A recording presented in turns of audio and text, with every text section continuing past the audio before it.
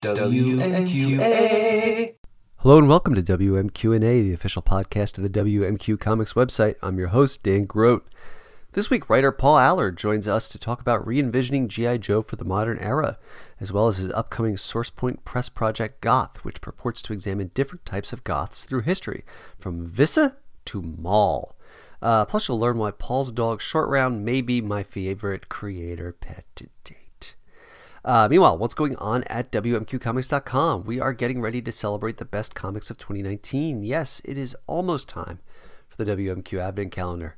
From December 1st to 24th, we'll run through some of our favorites, but we cannot do it alone. We want your help. If you'd like to evangelize, write a piece about your favorite comic of 2019, write to us at WMQgrams@gmail.com. But let's get on with the show. Here are me and Matt and Paul. So, Paul, we're going to get to your new G.I. Joe series in a minute, but one of the reasons I was excited to book you for the show is I am a big fan of your dog. Listeners know when I find out a creator has a dog, I tend to immediately demand to know everything about their pet. But yours is a special case because you have a dachshund, which is something that we have in common. Oh, nice. And in fact, yours looks a ton like my oldest, Chewy. So tell me about your little guy. His name is Short Round. Love it. So if yours is Chewy, as in Chewbacca, and they're both named after Han Solo sidekicks, so yes. That's another thing they have in common. Yeah, he's a good dude. I've had him for about 2 years now. A friend of mine found him as a stray. He was emaciated and wouldn't let anyone touch him. Didn't like to be petted. Didn't get along with other dogs at all. And we couldn't find his owner after trying very hard, and so we're pretty sure he was dumped. So I ended up being lucky enough to be the one to take him in, and I've had him since then, and managed to calm him down and get him a little more acclimated to home life and to being a dog, and he's a very sweet boy. Oh, that's great to hear. How long was the process of kind of getting around all that, the neglect that came prior to you? Well, I'll let you know when we're done. Fair enough. Yeah, I know. I think he's a lot better. He's still.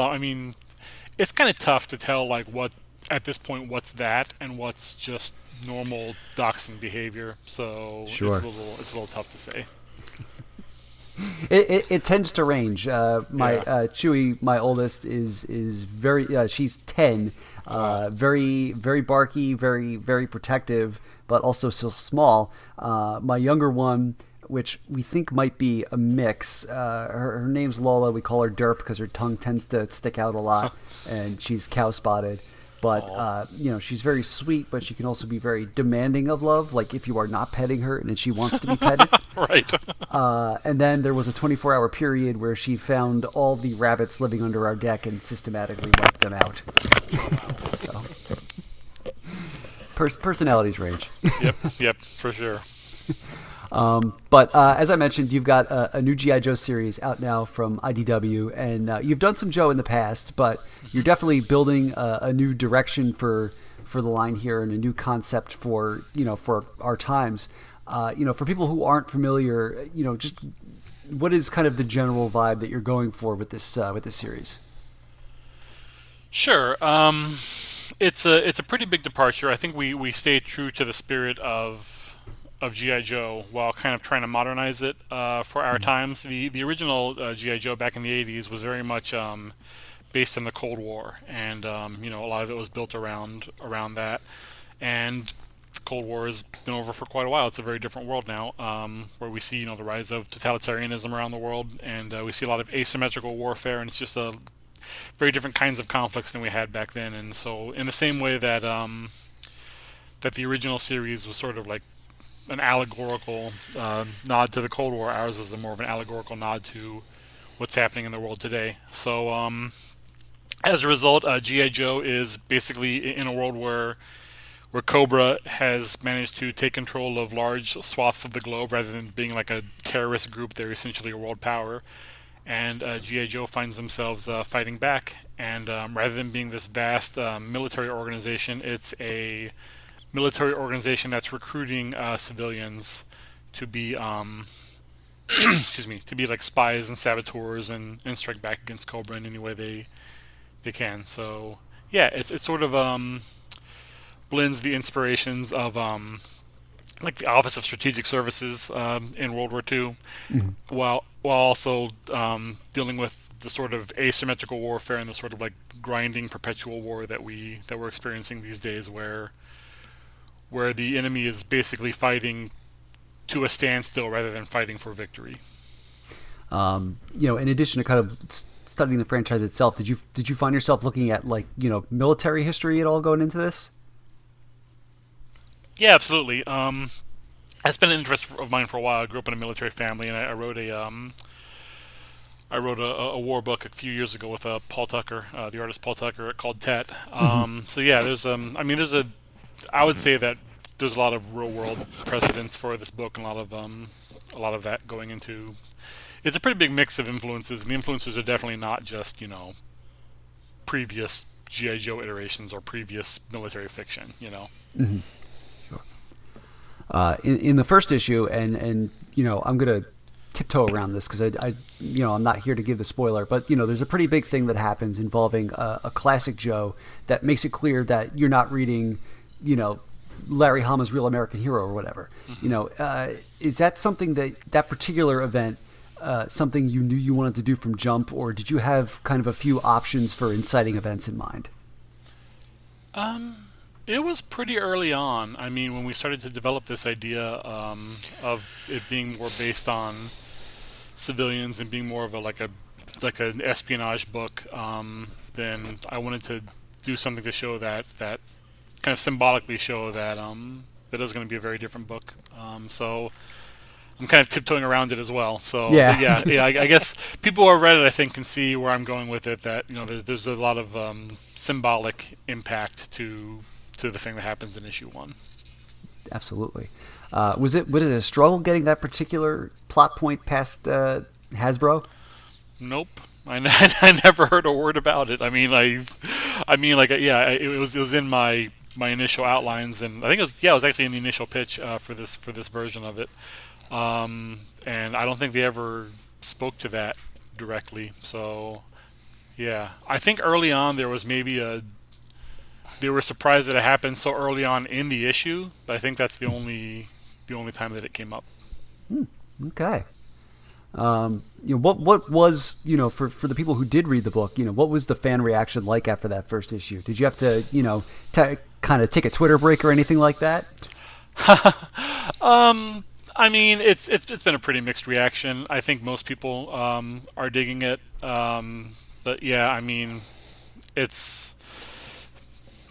it has been a mixed reaction. That and some other elements in the first issue as well that caused some people a little bit of heartburn. But no, I think overall people have really been digging it. One of the characters and the plot points that jumped out at me and that I found really fascinating was Roadblock, who in this version isn't a military man before joining the Joe Resistance, and in that first issue kills his first person, and seems like you're kind of building some PTSD plot lines in there. Where did that idea come from? I mean, I wouldn't say that like someone having a negative reaction to killing someone necessarily means it's going to lead to PTSD. You know what I mean? But it didn't really come from any place in particular. It was just the fact that was his first kill. And I actually think that in my initial script, he didn't react that strongly to it. And I think that was actually a Hasbro note that they were like, hey, if this was his first kill, this should be a bigger deal for him. So I think, I mean, I'm kind of trying to trace back. So yeah, I mean, it wasn't really. It just seemed logical for these characters in this. It wasn't like, I'm going to make a big statement by having Roadblock, blah, blah, blah. And, I mean, I understand a lot of people, the Roadblock has been a thing that, like, a lot of fans are like, this isn't a Roadblock that I recognize. And I guess, my thought is, if the book keeps going, maybe in a couple of years he will be, I mean, we never saw him in the original G.I. Joe at the beginning of his military career. So, or at the beginning of his life of service, I guess I should say, since he's a civilian. But So we're seeing these guys on an earlier journey than we have before. Yeah, and that's kind of the whole point. I mean, you know what I mean? Like, if the I guess if the issue is, well, this doesn't look like a character I recognize. Well, I mean, that's the whole point. We're starting from scratch. We're doing something fresh. Right. Yeah. Exactly. Now, you're only 2 issues in, and you seem to be kind of slowly introducing the cast versus bombing this massive mythos cast into the first couple issues. And I personally am not terribly versed in the G.I. Joe universe, but there are 2, tentpole characters to the Joe mythos that even I know, who we haven't seen a hint of as far as I can tell yet, and that's Cobra Commander and Snake Eyes. Are you kind of building anticipation for those characters, or a plot hook, or is this a variation on something that Alan Moore said as one of his League of Extraordinary Gentlemen rules, where the minute Sherlock Holmes or Dracula appear on page, the story becomes about them, so don't use them, so you're holding those back so they don't hijack the story and people are now just following them? There's definitely an element of that with Snake Eyes. That he's just such an overwhelming presence in the story that I did want to hold back on him. Like I'm not gonna sit here and pretend that you're never gonna see Snake Eyes in this book because I don't think anyone would believe me even if I did. But yeah, we are gonna hold back on him for a while, and even when you do see him, don't expect to see him a whole lot once you see him for the first time, And with Cobra Commander, yeah, it's kind of the same thing, but that really is just because I wanted to focus on the Joes at first. But since the issue 4 solicitation is already out and Cobra Commander is on the cover of that issue, so that tells you when he's showing up, I guess. Yeah, I mean, again, there'd be a point where it's almost like you were intentionally not showing him, so he's got to pop up eventually. Right, yeah, exactly. I do love my Commander. You were a few years ago, you did the G.I. Joe Deviations one shot, where Cobra actually succeeds in taking over the world, and most of Cobra kind of gets into the bureaucracy and the day-to-day of running the world, while Cobra Commander still wants to be crazy and just blow shit up. I loved that story when it came out, and I loved Corey Lewis's art style on that issue. Especially it was like perfect for this sort of cracked mirror world, which was the point of the whole thing. But I'm curious, personally, how far do you go back with the Joes? I'm familiar with G.I. Joe from childhood, because, I was born in 1978, so it's kind of hard not to be with the era that I grew up in. But yeah, I wasn't really a huge Joe fan when I was a kid, mainly because my older brother was, and so, it was kind of that sibling thing where, it was his thing, But yeah, I really started to get into it with the early IDW stuff, with those comics from Hama and Chuck Dixon and Mike Costa, that I really dug a lot. And I actually did a 4-issue arc a couple years before Deviations, which was actually the first comics job I'd ever been hired for, and then it ended up kind of sitting on the shelf for several years before coming out in the form of a 4-issue arc. So yeah, I don't go real far back with it, but I go back a while, and I have, I've caught up and I've reread the entire Hama run, or the entire Marvel era of the Hama run a couple times, and the rest of it once, and so yeah, I guess that answers your question. No, yeah, definitely. Sometimes I catch myself rambling and just I think, how can I end this? And then I just stop talking. Always the best way. Yes. Yeah, it's funny. When I was a kid, I think G.I. Joe was my X-Men. You know what I mean? It's that thing with this sort of impossibly large cast, and yet for some reason, them all, and right. I had my mom had taped the G.I. Joe the movie from 86, 87, whatever year that came out, and it was one of those things that I just watched over and over again. Right. Yeah. We got to earlier this year. We got to talk to Larry Hama, and he mentioned at the time, when he had taken taken over the GI Joe assignment, and when, back when it was at Marvel, it was because nobody else at the company wanted to touch it. Licensed properties kind of starting out at that time, and it ended up obviously being one of the things that made his career. When you take a project that has a lot of history from the cartoons and movies and even just the comics, because that it's been around for 30 plus years. What do you do to kind of keep all that weight in a box and put it aside so you can do what you need to do? That's a good question. I just kind of do it. I mean, I think that I've worked on enough like big properties at this point. Like I've done Ninja Turtles, I've done some Marvel stuff, I'm doing G.I. Joe now. That you just learn to sort of push all that aside. I mean, I think I'm lucky in that I've never had the sort of like I've never been the kind of fan who feels like beholden to things, Sure. Which is good for my job. So what I really try to do is I really try to stay true to the spirit of things while also doing what's best for the particular story I'm telling.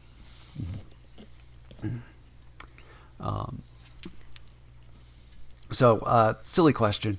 Sure. In the 80s, the Joes had a couple real-world celebrity members. Sergeant Slaughter, William the Refrigerator Perry, which I did send away for, which is to say that I made my mom send away for him. Who is a real-world person who would fit in well with your crop of Joes? That's a good question. Someone mentioned John Cena on Twitter the other day, and I was like, oh my gosh, yeah. He'd be great. But yeah, moving away from wrestlers, boy, that's a good question. I would have to. I'm sure that once I am done with this podcast, I'll think of like 12. But off the top of my head, that's a bit tough. And I mean, the idea of ours, of what we're doing now, is that it is much more like civilian based, and people who are coming in and are new to this and are sort of in some ways stumbling their way through. So that kind of opens it up to you, the listener, you would be good. No, but no, you'd probably get killed, but no, I would not. Do they need an IT guy? I could do that. Right. They had mainframe back in the day. Yeah. There you go. I'd be LAN cord. Modem. There you go. Code name, unplug it, plug it back in again. Yes. My I mentioned something about G.I. Joe that I was working on it that day to my mom when she called the other day, and it turns out the only G.I. Joe character that she knew was Mainframe, and I'm like, that's kind of weird. Like, how do you know Mainframe, and why is he like the only one? And it's because again, my older brother was a big fan, and I guess Mainframe was his like avatar name on the old BBS system that he and my dad used to be on, like in the pre-internet days. So I was like, wow, that's cool. Wow, that's really interesting. So that's the name that's stuck in her brain all these years because of that. So yeah, it's funny. Anyway, you mentioning IT made me think of that. So. Talking about some of your other work, not too long ago you did a miniseries for Clue, for IDW, inspired by the board game Clue, which I absolutely regret having missed and need to track down this trade because I'm a big fan of Clue and various adaptations thereof. Are you a fan of the classic, or I guess cult classic is probably the better term, movie from the 80s?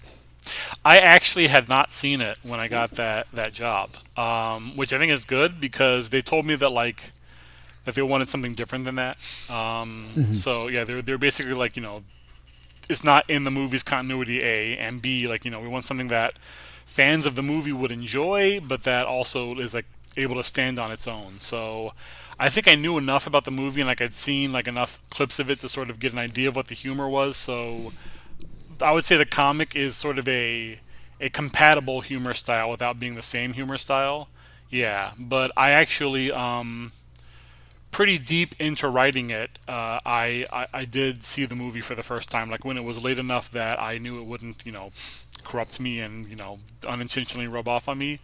So and then I was able to go back and like plant a couple of little jokes and references to it in the scripts that I'd already done because of that. So that was a lot of fun too. So yeah, I hadn't seen it yet when I got that job. Fascinating. I'm always curious to ask people when they're who work on licensed properties. I mean, what was the approvals process like for Clue? Was it, more rigorous than G.I. Joe, less rigorous, different in some other way? I'd say different. I mean, yeah, Hasbro. There's one main point person at Hasbro that oversees, that works with all the IDW comics. So in that way, it was pretty familiar. But yeah, I would say it was different. There were some things they were a lot more rigorous on. There were some things that they were a lot looser on. I think the fact that it was a miniseries helped. That there wasn't this same idea that we're putting together something that we're hoping will last for a while. So that gave me a little more freedom to be a little more eccentric with it. It's a very weird book. So I look forward to finding that trade. Excellent. I'm curious overall. What comics do you remember reading when you first got into the medium? Either as a fan or just starting out professionally. Sure. I mean, yeah, I actually started reading comics in earnest like in my late 20s, so it wasn't really something I was into as a kid. So yeah, the first comic that I read when I got into them then was Astonishing X-Men. That was kind of my gateway comic. A coworker at the place I was working at the time knew that I was a Joss Whedon fan. That he knew I was a big fan of Buffy, and he had me in our like Secret Santa gift exchange thing at work. So he got me a copy of the first Astonishing X-Men trade by Whedon and Cassidy. And yeah, that kind of very quickly snowballed after that. That I started reading a whole bunch of other comics and started reading and writing them at the same time. Interesting. Yeah. Buffy is a gateway drug. Mm-hmm.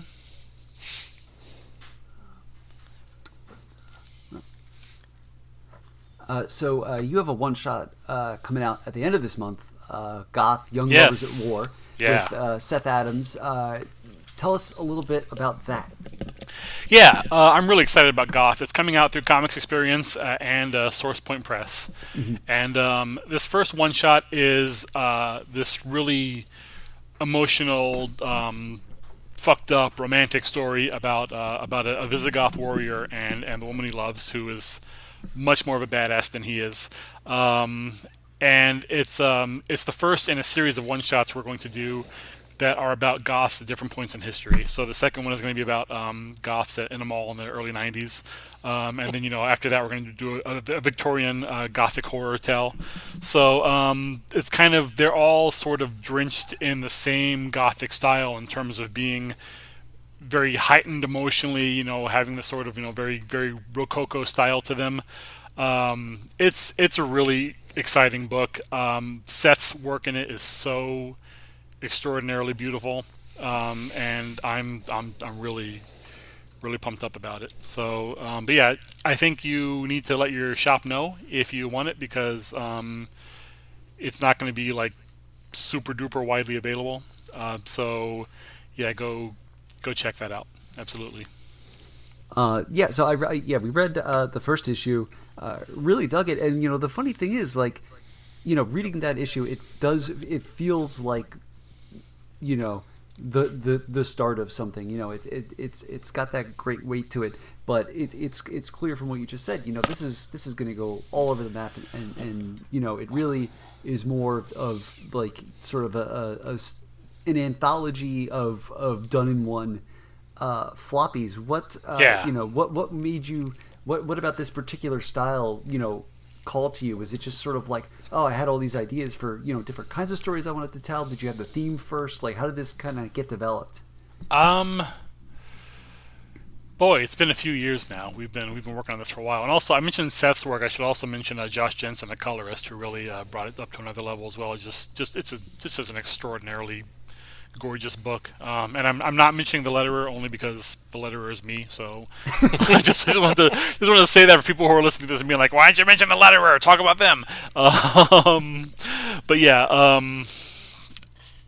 The question was, how did it come about? Yes, Yeah. I think I was largely inspired by Seth's art style. That I saw his. We're both members of Comics Experience, their forum boards, and I saw his stuff on there, and I was really jazzed by it, and wanted to do something with him, and this story sort of came together and built up against that. I think my first idea was.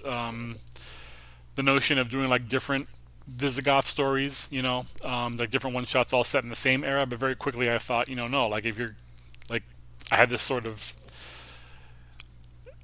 idea that, if you're gonna do goth, then go full in on goth, I mean that means so much over so many centuries, and yet there really is this sort of unifying attitude to it all, to Victorian Gothic horror, to Southern Gothic tales, to modern Goths, to ancient Goths. So yeah, I was really attracted to the idea of that space Goth. I mean, if Alien isn't a Gothic horror story, then what is? No,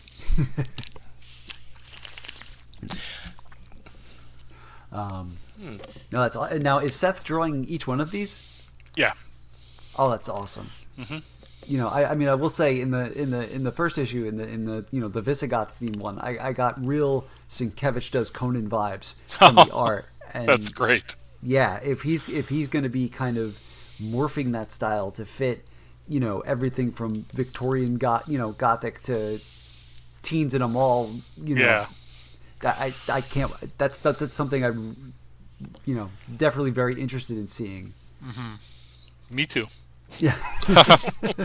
And I mean, and we're doing this very, very periodic one shots, because Seth has a full-time job and he has other projects he's working on as well. So this is kind of our little side gig. But I just, I'm looking forward to the day a few years down the road when we can, collect all these together in one big collected edition as well, and people can like sit down and just read all these different Gothic tales on a stormy evening in their castle. How did this book, and how did Source Point kind of end up becoming the home for this book? Yeah, we went through Comics Experience, which has a publishing partnership with Source Point Press. So we were Comics Experience was who we pitched it to. That was our plan from the beginning. I think that since we're both in Comics Experience and we knew they had this really great publishing deal that had really, favorable terms and that we were both interested in. So from the beginning, Seth and I were like, let's put this pitch together and pitch it to Comics Experience, and then go from there. So yeah, they were our chosen publisher from the very start. Now, do you think eventually, like I said, this isn't going to be appearing with regularity, but the mall goths are coming in issue 2. I remember seeing mall goths once. Oh, I worked at a Borders in a mall. Oh, and boy, that's where I saw them. Oh, did we ever? The Short Hills Mall in New Jersey. Yeah. Just the right income level that you could get mall goths. Yes. Oh God. The in the occult section at the back of the bookstore, that was really just, books about, Bigfoot and UFOs and one or two, really brightly covered grimoires. Right. That, yeah. Oh boy, I'm getting flashbacks that I don't like. And it was right. It was like that like mid to late '90s period when SNL was doing those sketches with like Molly Shannon and Chris Kattan. Oh my God, what the hell? Yes. It was a very goth sketch, and then there was like a Kids in the Hall version. Oh yes, with Menservant Incubus. Yes. Oh my gosh. Yes. Dream of the '90s is alive. Is there a more modern version of goth than that? Like what is goth in 2019? I think it's changed over the years. I think the goths you see now tend to like be a little more brightly colored. But yeah, it's still the same. It's still the same attitude. It's still a lot of the same types of music, the same sort of heightened emotions and love of theatricality and love of just doing your own thing. I think really there's always a sort of countercultural aspect to goths, even when they are sacking Rome and taking power. Yeah. It is comforting to know that, like, somewhere some 16-year-old is listening to Joy Division for the first time and thinking, yes, I will put on more eyeliner. Right. There you go. So credit where it's due to Claire Napier, who helped arrange this chat and is involved, is an editor on Goth.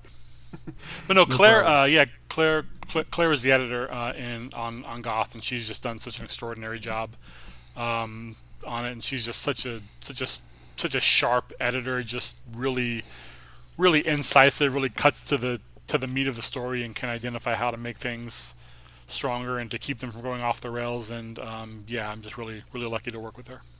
That's great. Is this your first time working together? I think it's our first time working together on something that's coming out. So, and or where she's the credited editor, because I've like run some stuff past her informally in the past. But yeah. That's great. At the time, like I had booked a couple people through Claire. She just in kind of conversing with her via email, she strikes me as the kind of person who's like a collector of people in that, that kind of, first of all, that is a compliment, just making those connections and knowing who is a good fit for what project and where and all of that. Right. Yeah, absolutely. And you're also polybagged in her basement now, right? Right. Yikes. Yes, the place I was not going with this. I've had a long day. I decided to just run with it. Fair enough. Oh man. But apart from the comics you're writing, you also teach comics, correct? I do, yeah. Through Comics Experience. Mm-hmm. How long have you been doing that? I did one class like about 4 or 5 years ago with my buddy Rob Anderson. Mm-hmm. But that was really like, I think I was kind of like just following Rob's lead in that class, Mm-hmm. And then about 2 years ago, I started teaching them again through on my own and again through Comics Experience. And I've taught. I think I'm on my 4th or 5th class that I've taught now. And yeah, it's been. And I also help out Andy Schmidt with the Intro to Writing classes as well. Like I work as his TA and offer critiques to the students there. But yeah, I taught an advanced writing class last year. I taught a class on characters, and I'm teaching a class right now on writing for freelance, which has been a lot of fun as well. So yeah, that's been a really great experience. That's great. What are in your writing classes? What are some of the materials that you have your students read? I don't really have them read much. I mean, I think most of the people who are coming into the class are already pretty well read in comics. You know what I mean? Mm-hmm. So yeah, it's more focused on them writing things. So yeah, we meet weekly and do the like a 2-hour lecture / discussion, the actual class, and then they are given a homework assignment and they work on that over the week and critique each other and get feedback from me as well, and then we do it all again the next week.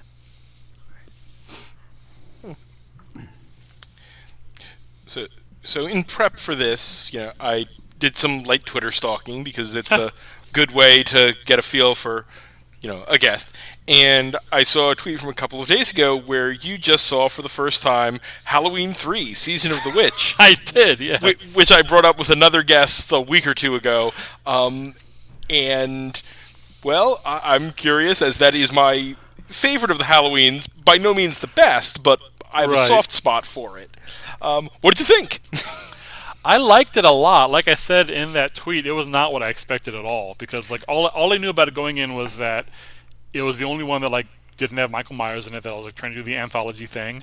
I knew what it was called, Season of the Witch, and I knew the movie poster, which I looking at it now, I realize that it's kids in masks. But if you don't know that, it looks like these sort of like weird, like medieval figures, like stalking across the plains. So like, for some reason, I thought it was a period piece. And I was expecting like a coven of witch. I did not think that the titular witch was going to be like an elderly male industrialist. That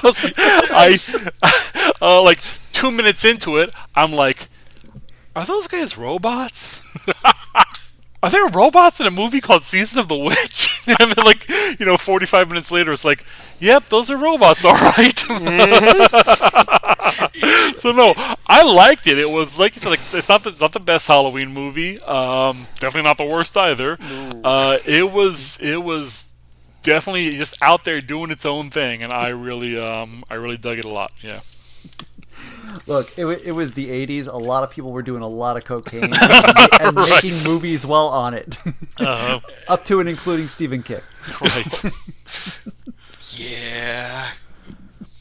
I do like, though, Matt, and I think I mentioned this on Twitter today, I do like that we're going 2 for 2 shows in a row, bringing up the Halloween 3 after Halloween. Halloween is in my heart. It will continue on for at least another couple of weeks. Because Well, you know what? That's good, because that means you haven't put up your Christmas decorations yet. Exactly. There you go. I keep my wife and I are having our annual house-anniversary party. At the beginning of November, we bought our house 6 years ago, and Nice. we have basically a housewarming party every year. Oh, cool. And she keeps saying, we have a little planter out in front of the main door, and we put little skulls in it for Halloween. And she said, we need to take these out. Like, no, I want to keep them in through the party because it's a little bit of Halloween, please. Right. Because Christmas creep just keeps happening. I mean, various TV channels were showing Christmas movies before Halloween at this point. It's not right. I mean, now that there's a Hallmark channel, it's pretty much a given that it's going to be year-round. But, hey, Disney Plus launches tomorrow, so one more reason to not watch the Hallmark channel. Oh, man. Yeah. So, on the whole, it is November. We just got done talking about holidays. How do you feel like you've evolved as a writer in your career, or just as a human being, over the course of 2019? Over the course of 2019? Yes. Oh, that's a good question.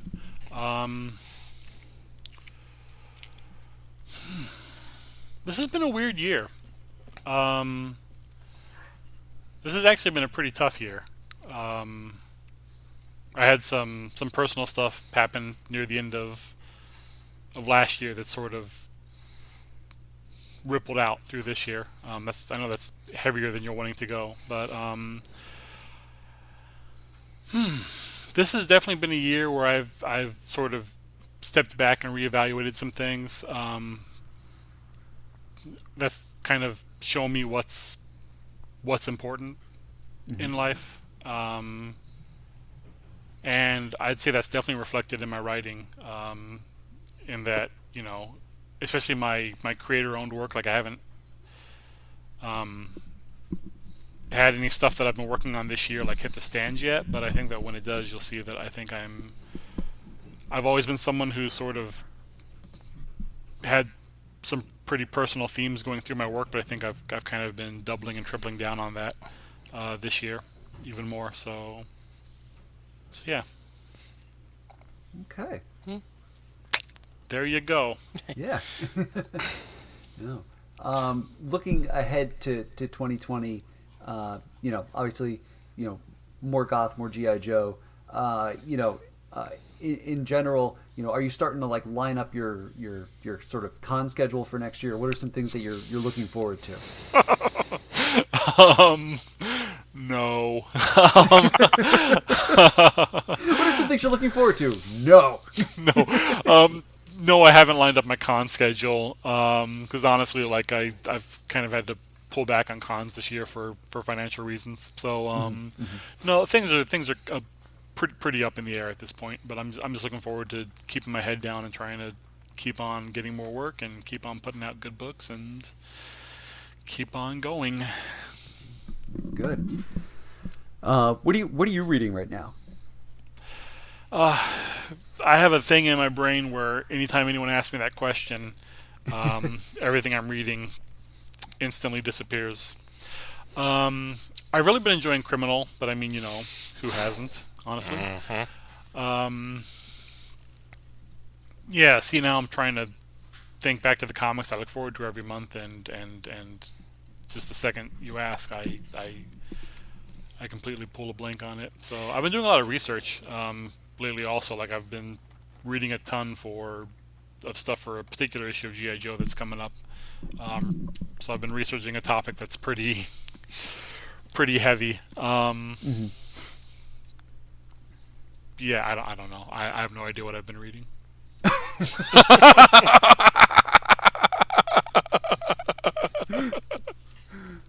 I need to start remembering that people always ask this and write down before the podcast, have written in marker on my hand, here are the books you are reading, don't forget.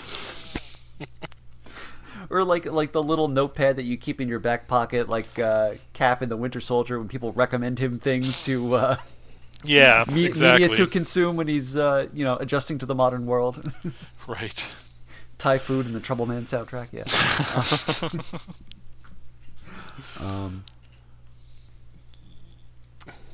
When you do shows, or you're out there talking about books and stuff, what's sort of the one project or one thing that people tend to ask you about or associate with you think? The Turtles. Yeah, I have a great follow-up then. I've done more turtle stuff than anything else in my career. I haven't done any turtle stuff for a while now, but yeah, I think that tends to be what people still relate with me. And also my con banner, at least right now, I need to change this because it's been a while since I've worked on the turtle stuff. Is Sophie Campbell art of Raphael punching a velociraptor from the first page of our Turtles in Time #1 issue. So that when people walk up to my con table, that tends to remind them of my Turtles work as well. Seeing that behind me, so.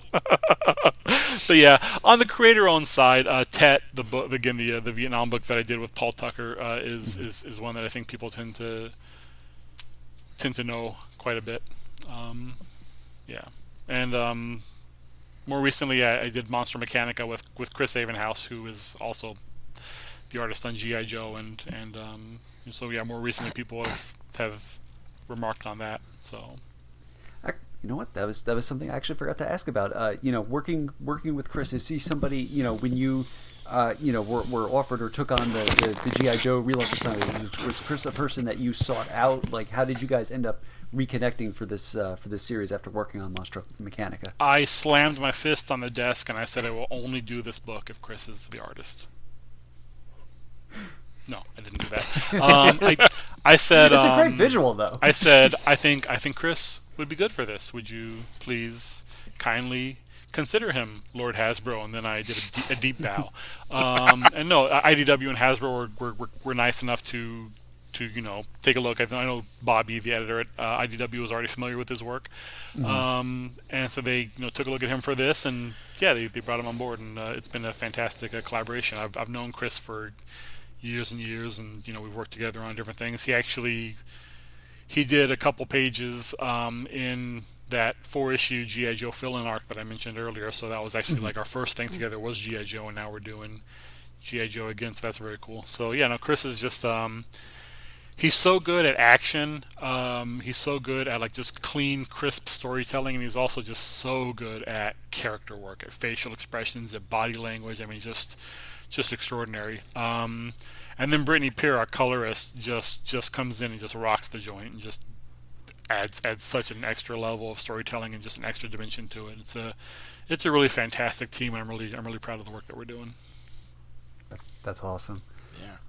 As we're wrapping up, Paul, how can people follow you online and your work and everything you're doing if you in fact wish to be followed? I do, yeah.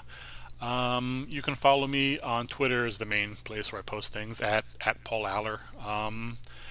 I'm on it's ALLOR. I'm on Facebook, but I don't really use it very much. I'm on Instagram, but that's just more pictures of my dog. I don't really use it much for work stuff. Yeah, Twitter is the main thing that I use to keep in touch with folks. Awesome. Paul, thank you so much for coming on the show. Thank you. I appreciate it. That's it for this week's show. As always, you can listen to WMQ&A on Apple Podcasts, Stitcher, SoundCloud, and at WMQcomics.com, where new episodes move Tuesday mornings. You can support WMQ&A and WMQcomics.com at patreon.com/WMQcomics, where just a $1 donation gets you early access to episodes, the ability to promote your work on our site, and a customized bonus reading column written by our own Matt Lazowitz, built around the character, creator, or theme of your choice. And if we hit $10 in monthly donations, we'll start a new project, either a second podcast about the DC animated features, a deep dive retrospective on James Robinson and Tony Harris's Starman, or a manga for beginners feature.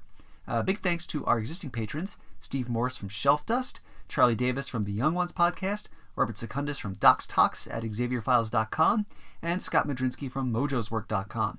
You can follow WMQ Comics on Twitter and Facebook, and you can follow me on Twitter at Daniel P. Grote and Matt Lazowitz at MattLaz1013. Not a fan of social media? Sign up for our weekly Q newsletter, which gives you the best of WMQ every week in your inbox. Finally, and most importantly, check out WMQcomics.com for all your comics news, previews, reviews, interviews, and plain old views. And we'll see you next time. WMQA.